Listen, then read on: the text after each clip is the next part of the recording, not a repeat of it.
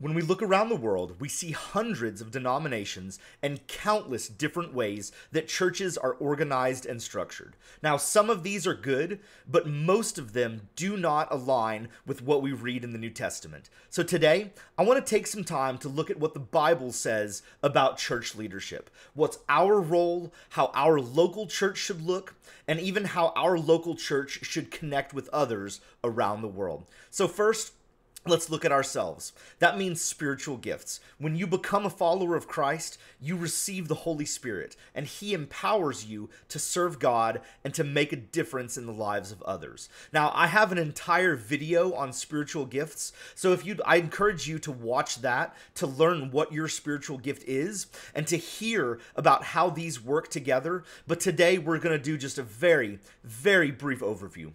Peter wrote, "As each has received a gift, use it to serve one another as good stewards of God's varied grace." Now, the list, I'm just going to write it here and say them very quickly. Administration, discernment, evangelism, exhortation, faith, giving, healing, hospitality, leadership, learning, mercy, missions, prophecy, serving, shepherding, tongues, teaching, and wisdom. So I want you to pray about which of those is yours. And again, if you don't know your spiritual gift, I encourage you to watch that other video. I'm going to leave it in the comment section so you can do this. But just one last time, every believer is expected to put their spiritual gifts into practice to benefit each other and to reach the lost world. We all have that gifting and that responsibility. Now, some of us are called to take that gifting to the next level, and that's what we call offices. So these offices are given to people who are gifted and called to make this role their vocation. So they should be fully or partially supported by the church. So we all have our role to fulfill. But most of us are going to have a separate job to earn our money. But the church is called to come together to support some people as full-time staff in these offices so that they can devote themselves fully to ministering to God. Now, when we look at this list, the primary scripture associated with these offices is Ephesians 4:11, which mentions in order apostles, prophets, evangelists, shepherds, and teachers. Now, we're going to look at all of those, but also many churches have staff positions for deacons, prayer, and worship. So even though those aren't mentioned as offices in scripture, many churches today have staff positions for these. So let's go ahead and look at these in order. The first is apostles, and this means someone who is sent out. This can be as a messenger, as a missionary, and maybe even as more than just that. Now, when it comes to this, they are supported by their local congregation, but their main ministry is outside the church. They're sent from their local church to make a difference in the lives of others. Now, also, when they're back in their local church, they are tasked to ignite a passion within their local congregation to fulfill the Great Commission. So when they're home, they're also encouraged to share what God is doing around the world and also to encourage everyone to take part in the Great Commission. Now, when it comes to apostles, it's very important that we know the distinction between lowercase a apostles and capital A apostles. They're two very different things. When it comes to capital apostles, there are qualifications mentioned in Scripture, which include being personally commissioned by Jesus along with eyewitnessing him after the resurrection. And also Ephesians 2:20 says that the apostles built, again, past tense, built the foundation of the church. So many throughout church history have been sent as missionaries, but there has not been a true capital A apostle since the first century. Let's look at another office which is connected to that, and that's prophet. So when it comes to a prophet, that's someone who is an interpreter or proclaimer of divine truth. It's someone who speaks for God, whose authority is not their own, but they claim to speak on behalf of God. Now, prophet is one of the most well-established and understood roles in the Old Testament, but the role of a prophet in the New Testament is not clearly specified. So there's a bit of room for interpretation when it comes to this, but we need to know that they're connected to the apostles as having, again, past tense, built the foundation of the church. So many people view that these roles no longer exist. But also, As the Old Testament prophets spoke for God and even wrote the Old Testament, many people believe that those who wrote the New Testament, the Gospels, the letters, Acts, that those should be viewed as the New Testament prophets. Now, just a word of warning, we need to be extra careful if someone calls themselves apostles or prophets, because those are used as past tense, as only in the first century. So again, we need to be really careful about this. If someone calls themselves this, that they are speaking things which are according to Scripture. Because some people will call themselves apostles or prophets and then tell you that their authority is the same as Paul, as those who wrote the New Testament. So we need to be really discerning when it comes to these messages.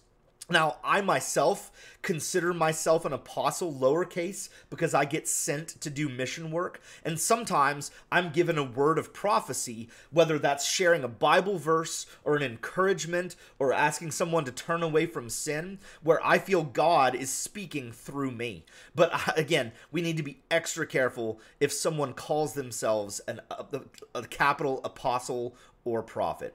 So now let's move on to the other ones mentioned in Ephesians. So there's evangelist. So this is someone who is a bringer of good news, someone who shares the life-changing message of Jesus Christ, that we are saved by grace through faith because of his sacrifice on the cross when we turn from sin and trust and follow him.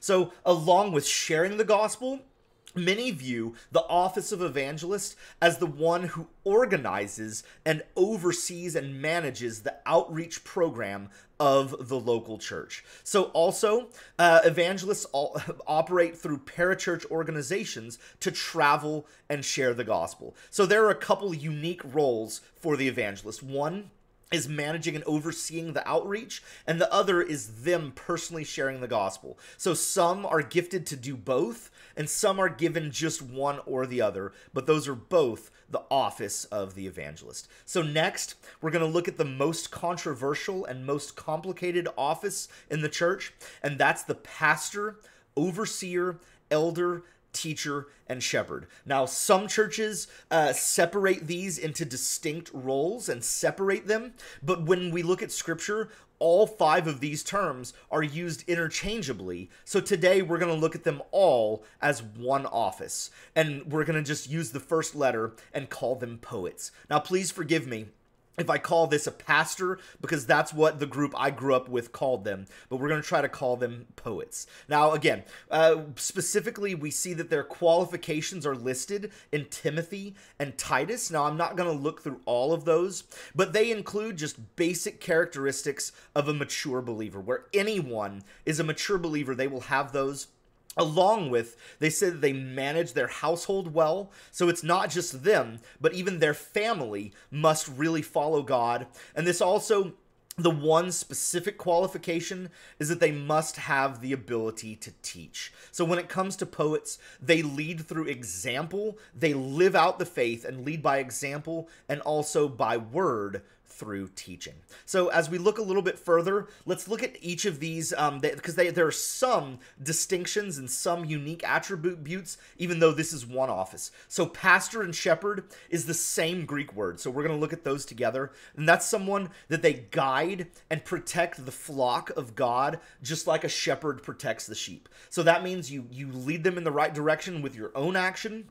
You teach them the truth, and also it means you protect them from false doctrine or any other challenge from the outside. An overseer is someone who has skills with administration over details and people. So they handle the details of the church, whether that's finances, even organizing things, legal aspects, and they also manage people. So that's especially managing the staff of the church. That's what an overseer can do. And also an elder, as you would hear from the name, they're older, so they have wisdom and experience and can share that with others. And then a teacher is someone who clearly explains Scripture along with how that Scripture can apply to their life. So when it comes to these poets, when we look at the New Testament, every single church that is mentioned has a group of poets leading that church. You can read the list there. Every church mentioned in Scripture has a group leading them, not just one. There is no New Testament church with only one primary leader. So if you're going to base it on scripture, the modern church model of having one gifted speaker as the primary leader of a congregation is unbiblical. It's so easy for one person to be led astray, especially if that person is not rooted and grounded and a truly mature believer. It's so easy for even a charismatic, gifted speaker to be led astray and for them to then lead the entire church astray. So now, when it comes to poets, we also need to know that that the qualifications to become one include specifically masculine terms, such as husband. So many churches only allow men to become poets. However, there appear to be women in New Testament leadership roles, which include at least some aspects of this office. So I know this is a very controversial issue, and I hope to make a video about women's roles in ministry at some point in the near future. But today, you just need to know that some people leave these roles only for men, while some make it available to everyone. So while we're talking about things that are controversial, the office of priest is never, not once, ever given in the New Testament. So priest is, again, one of the most established roles in the Old Testament, where the priest is the intermediary between God and man. So the priest would be the one who offers sacrifices, sometimes speaks to God. So they're the ones who go between God and man. But we read in Hebrews 8 that Jesus is now our great high priest. And so when we apply this to the New Testament church, if Jesus is within us, there is no need for any human mediator between us and the Father. Jesus' sacrifice on the cross completely fulfilled everything that we see in the Old Testament, and he is within us. He is our mediator between us and the Father. So there is no need for a New Testament priest. And even on top of that, Jesus himself said, "Call no man on earth your father, for you have one Father who is in heaven." So any church that calls people father or uses priests is not doing something according to the New Testament. They're doing something else. Now, the next role that's mentioned in Scripture is the office of deacon. So these are servants. They serve however is needed so that the poets can focus on ministering the word of God. Now, this goes all the way back to Acts chapter 6, where there were widows who needed ministry and to be fed. And so the apostles appointed these deacons to serve them, and so that they can focus on their thing. So deacons do whatever it takes. This includes managing church grounds, maintaining and managing equipment, cleaning the church, childcare. Basically anything that doesn't include teaching should be handled by people called deacons. Now, the qualifications for deacons are mentioned in 1 Timothy, and they're very similar to the qualifications for elder, except that deacons are not required to teach. That's the only real difference between deacons and poets. Poets teach the word of God.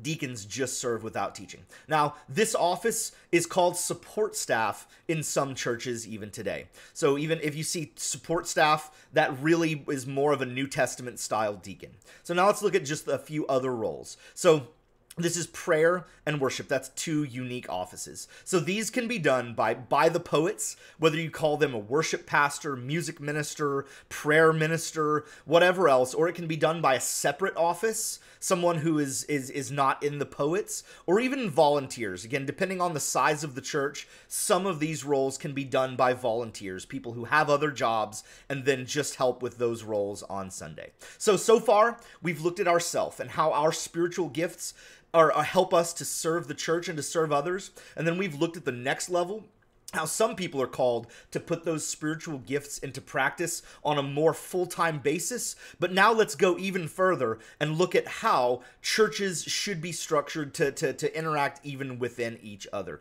Connections between churches. So first, why should we connect? What are the benefits of this? So first is that we can have uniformity of beliefs. If we're in the same group, then we can establish what we believe and make sure that every group is believing and teaching the same things. We also can have unity of purpose. We can work together to serve God around the world. Maybe one church can't support a missionary or an evangelist to go to some foreign country, but maybe 3, 4, 5 churches come together, then they can send them. Also for ordination, for someone to become a full-time minister, if you know that they're ordained within your group, then you can travel within that group and you know what to expect and what to get. Even with discipline, so if a pastor is teaching things that are not according to scripture, how do you discipline them? Well, if you're in a group, then that group can come together against them. But if one pastor in an independent church goes off, how can you discipline them properly? And also, you can help struggling congregations. So let's just say that one church has a fire and they need help to rebuild. If they're in a group, then that entire group can help them so they're not on their own. So it's important to note that when it comes to churches connecting to each other, that the Bible doesn't specify how this can be done. So there is room for freedom and diversity within these. That doesn't. So what we're about to talk about isn't specifically mandated in Scripture. So there are different views on this. We're going to look at 4. The first is complete autonomy, where each individual congregation is completely free to do whatever they want. They minister themselves, and they're not connected to any other group. Now, freedom is a good thing until it's abused. So once again, if there's a charismatic leader that's not teaching biblical truth, but lots of people are following them, how do we stop that if they're not connected to any other group? So sometimes it's good to be connected, at least some, even for discipline.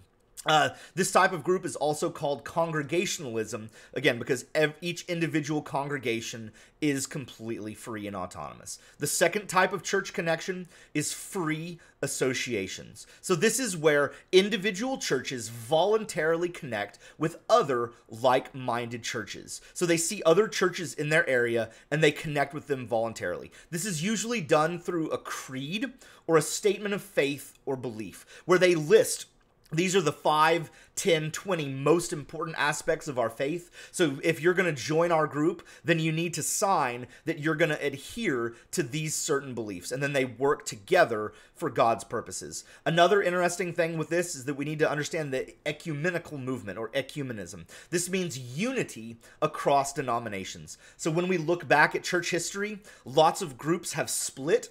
But there's a movement now to get those groups to come back together for fellowship so that we can all work together for the common good. Now, the third type of church connection is episcopal. Now, this goes to the Greek word episkopos, which when we read Ephesians, this is the exact same word that was an overseer, part of the poets. This is also where we get the word bishop. So when it comes to bishops, this means that it's one person, one bishop, oversees a group of churches. And then the group of bishops is overseen by archbishops, and specifically within the Catholic Church, archbishops are overseen by cardinals, and the cardinal is overseen by the Pope, and then, God, of course, is the head of the entire church. So again, I'm not saying this is good, but it's not mentioned, it's neither confirmed nor denied in Scripture. That's just the way the Catholic Church and other episcopal groups do it.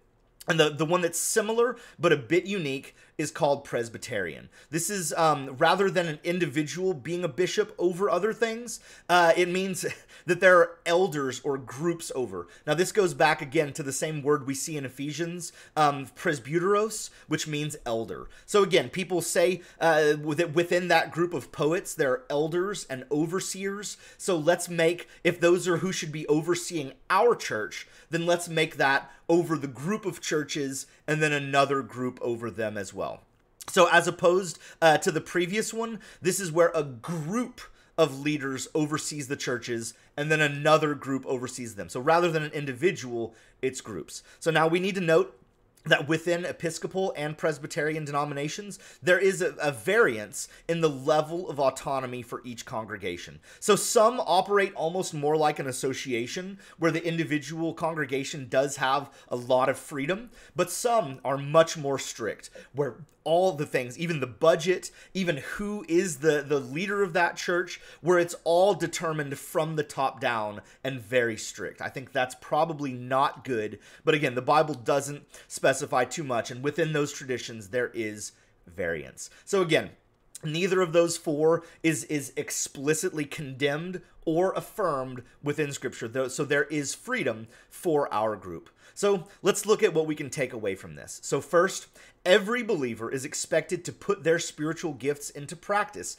to benefit each other and to reach the lost world. We all have responsibility when it comes to church leadership. Next, some are called to positions in churches called offices, where rather than having another job and then serving God on the side, they're called for their entire job, for their profession to be serving God in the offices we mentioned. And finally, leadership should be balanced so that one person or group does not have too much power. That's true within each individual church, and it's true even within churches connecting with each other. I thank you so much for listening. I pray that this video was a blessing for you. If you have any questions or comments, please let me know. Write a message. Let me know what you think. And if you'd like to hear more about how to put your faith into practice, I hope you'll look at our other videos and like, subscribe, and follow this page. God bless.